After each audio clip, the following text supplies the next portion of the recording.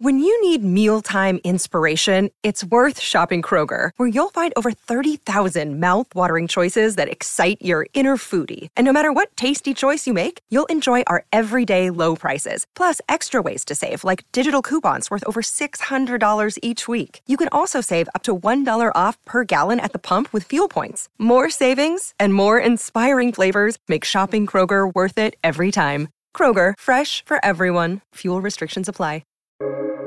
Welcome to the New Books Network. Hello, I'm Nicholas Gordon, host of the Asian Review of Books podcast, done in collaboration with the New Books Network. In this podcast, we interview fiction and nonfiction authors working in, around, and about the Asia-Pacific region. Jean-Luc Guéry is a man down on his luck.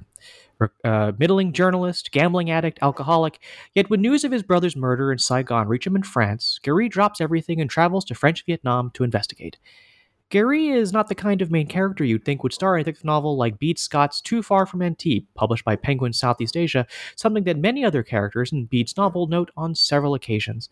Yet Bede drives Guéry through a murky plot of corruption and crime in a tense Saigon near the end of the French colonial period. Bede Scott is a professor of literature in the School of Humanities at Nanyang Technological University in Singapore. He has been teaching there since 2006 after completing his PhD at the University of Cambridge. Scott is also the author of On Lightness in Literature and Affective Disorders, Emotion, Colonial and Post-Colonial Literature. Today, Bede and I talk about his novel, the setting of colonial-era Vietnam, and how Bede's character and plot deconstruct the standard tropes of the detective novel. So, Bede, thank you for joining us on the Asian Review of Books podcast today. I wonder if you might start our conversation by kind of setting the scene for us. Too Far from Antibes is set in Vietnam in the early 50s, soon after the war, still a French colony. I wonder if you might kind of describe what Vietnam is like at the time your book is set. Yeah, certainly. It was a turbulent time in Vietnamese history, of course. It was more or less halfway through the First Indochina War, which began in 1946 at the end of the Second World War and would only finish in 1954. So it was really the midpoint of the war. The French were struggling. They had established Saigon as their capital, or the capital of the state of Vietnam, which was a state created by the French in 1949, with the Emperor Bao Dai as it's a kind of nominal head of state, really representing French interests. So it was a turbulent time, given the fact that the war was. That the French were struggling. They were fighting, of course, with the Viet Minh, whose capital was located in Hanoi in the north. So there was the war to contend with. The city itself was full of Viet Minh operatives, so insurgents of one kind or another, who were attempting to overthrow the French regime and the state of Vietnam. And then, of course, in Sholon, which was the Chinese quarter of Saigon, you had a kind of it was really run by a paramilitary criminal organization by the name of the Binh Su Yen. So you had all of these different kind of some affiliated, some competing forces operating in the city at the same time. The French colonial administration, the state of Vietnam and its representatives, the Viet Minh operatives, and the Binh Su Yen and other criminal syndicates. So it was a particularly turbulent time in Vietnamese history, but for that reason, particularly interesting. Yeah, and in the book, everyone warns the main character, Jean-Luc Guéry. It's like, Saigon is very dangerous. You shouldn't be here. Murders are not uncommon. I guess if you kind of share a bit more about what actually kind of life on the ground in Saigon was like at the time. Yeah, well, I think the fact that there was so many people with different motivations, different objectives, different ideologies. all trying to kind of impose their ideals on one another, their objectives on one another. It meant that it was a time when it was difficult to be sure of other people and their ultimate motives.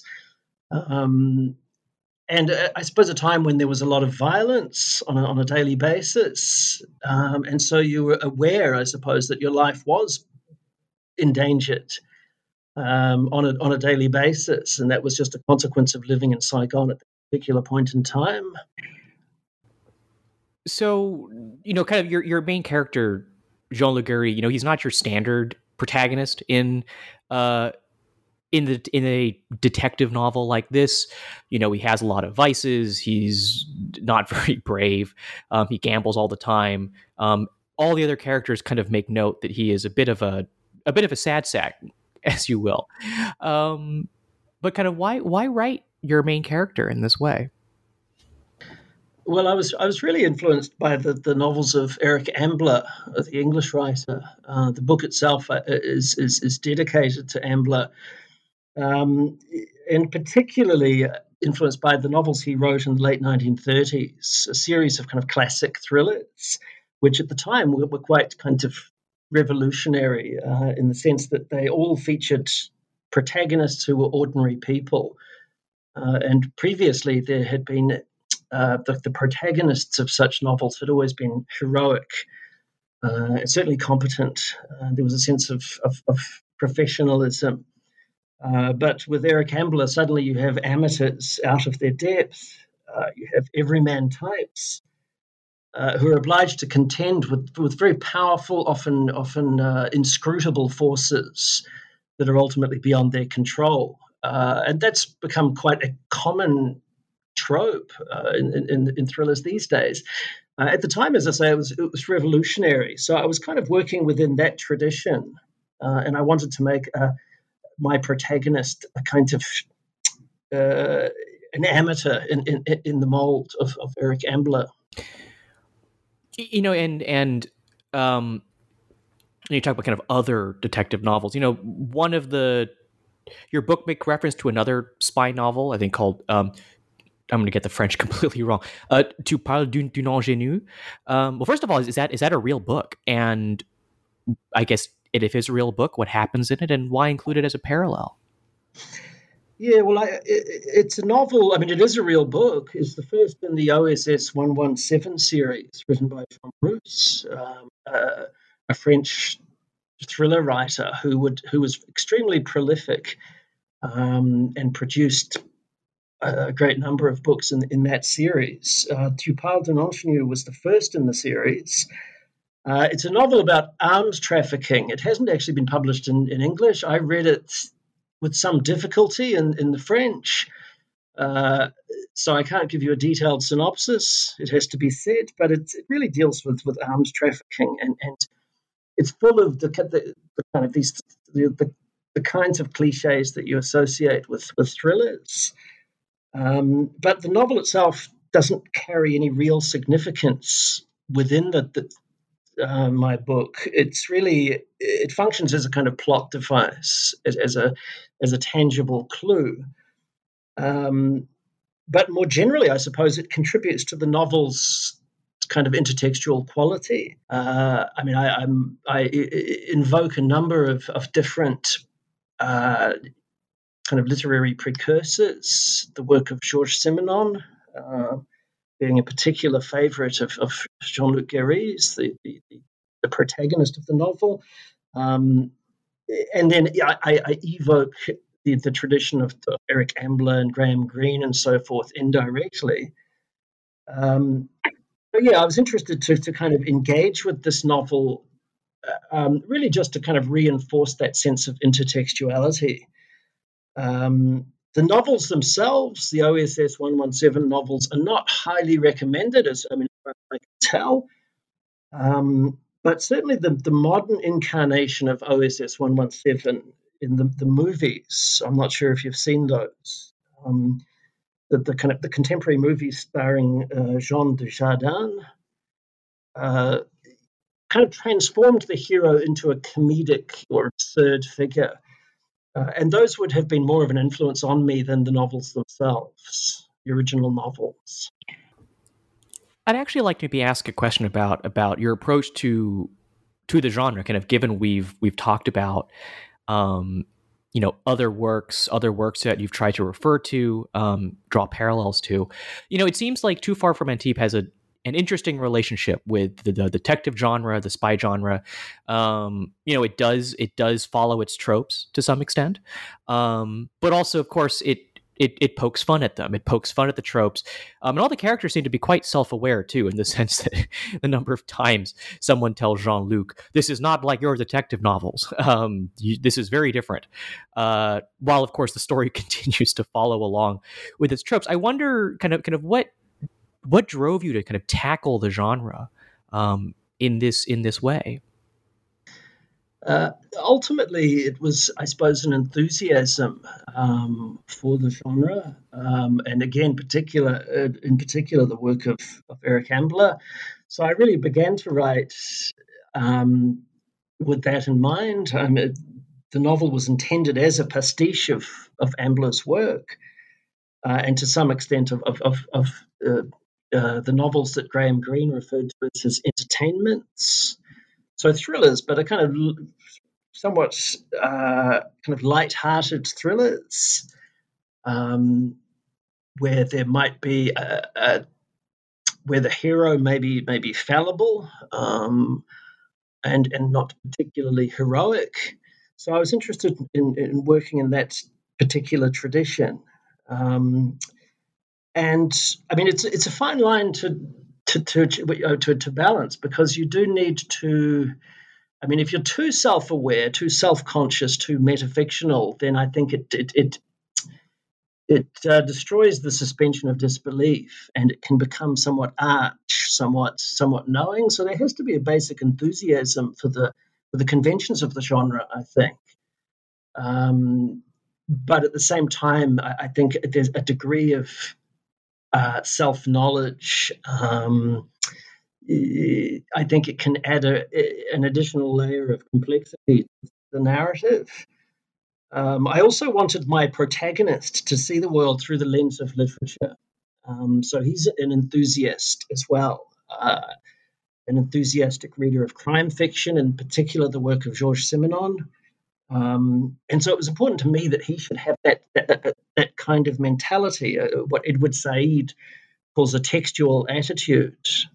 Like Don Quixote or Madame Bovary, to see the world through the lens of literature, and at times to kind of to be obliged to confront that disparity between literature and life, between representation and reality.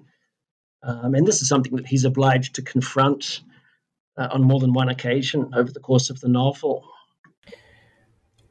So I wanted to drill down into one kind of historical detail in your book that I found fascinating, just from what it implies about, in some ways, about the economics of Vietnam. So, and I'm not going to try and spoil too much about the book, but one of the crimes that kind of underpins the story is this illegal trade in piastres, trying to take advantage of the difference in exchange rates within Vietnam and within France.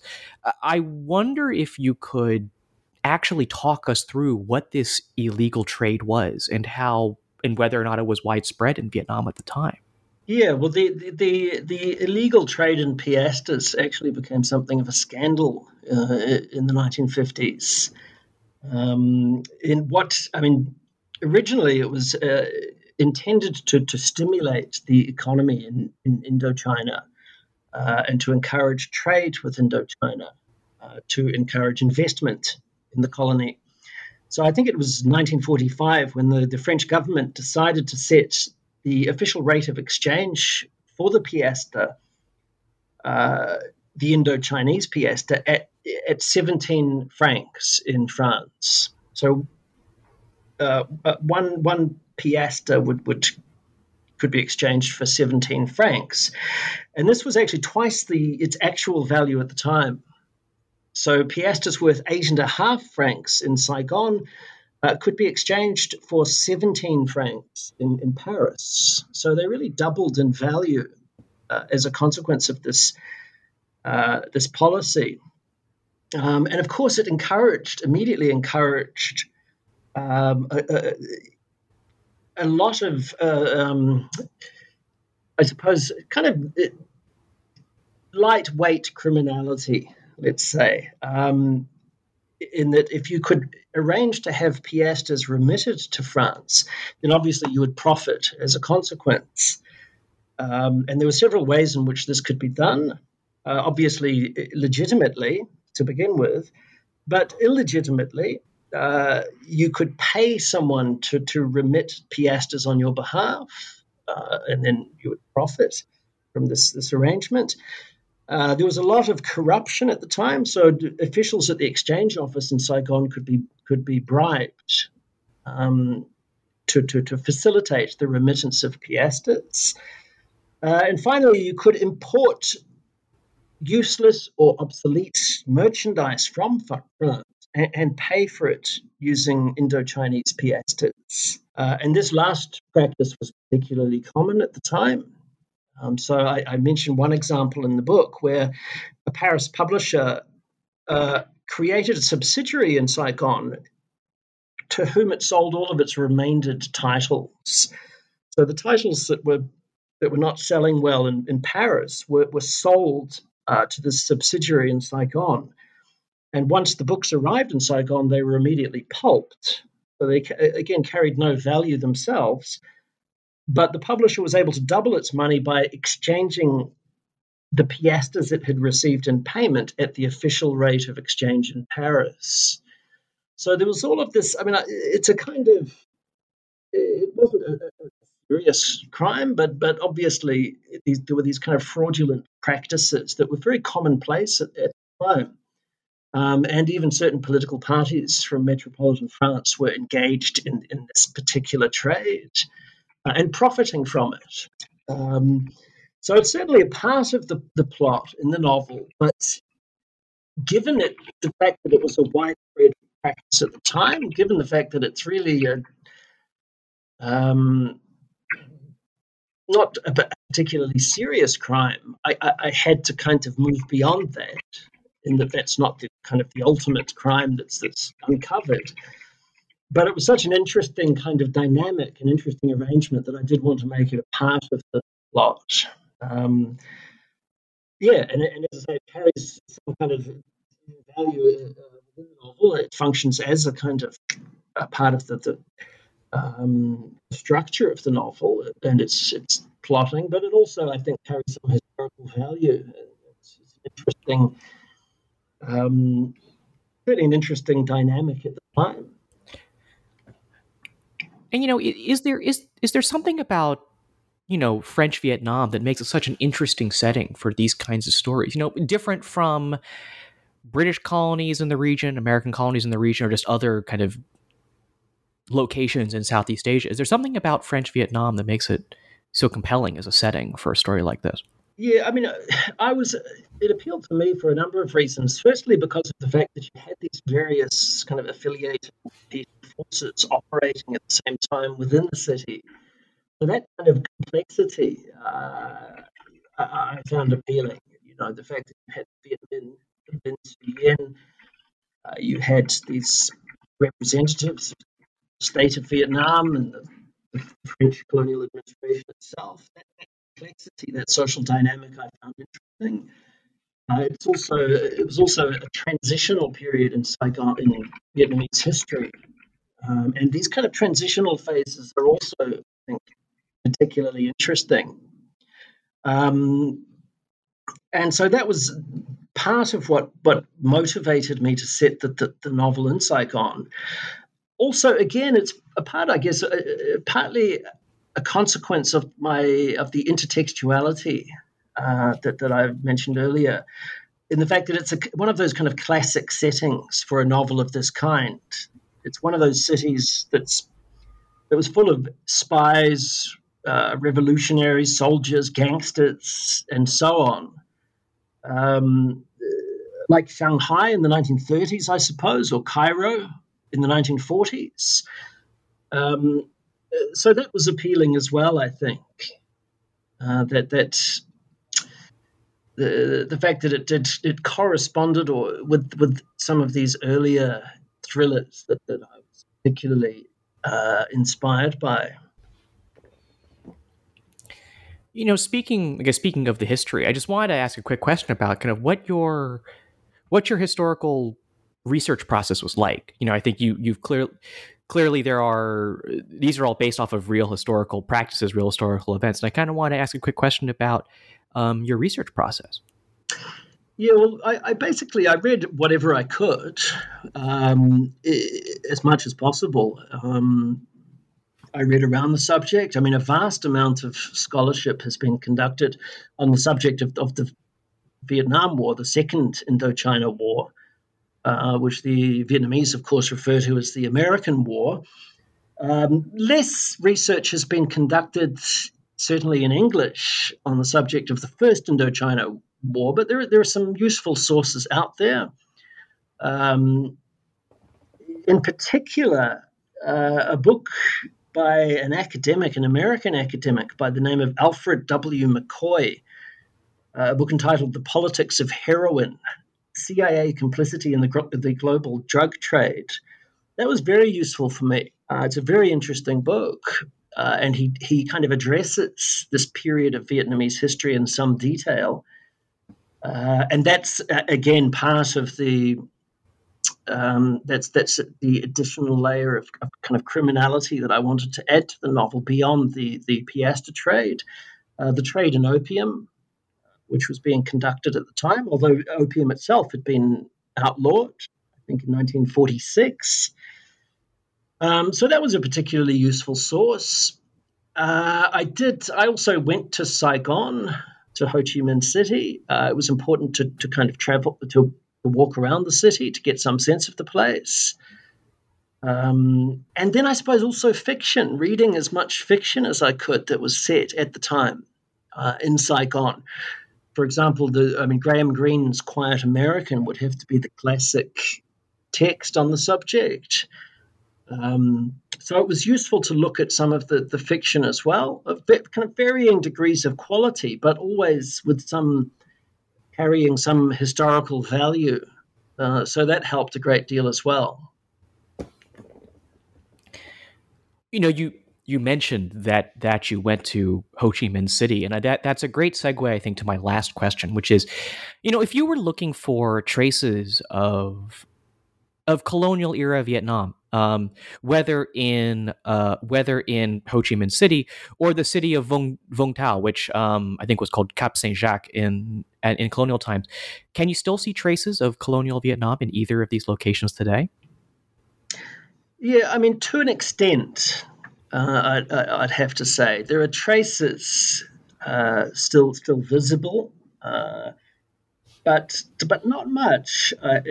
Aside from the architecture, aside from the urban planning, the colonial influence isn't particularly obvious. You do have to look quite hard at times to kind of to identify that layer of that historical layer, that sedimentation of the colonial period, what's been left behind. And that's often the case in colonial cities, whether it's Cairo, Alexandria, Bombay or Mumbai, Calcutta, these great colonial cities. So much time has passed. Often you do have to look quite hard before you can find evidence of the colonial period. One key factor in this regard is the fact that Vietnam wasn't really a settler colony. And for that matter, nor was Egypt, nor was India. The French arrived in Vietnam in 1885, and they left in 1954. So they were there for, 70 years. And in the general scheme of things, that's not a particularly long time.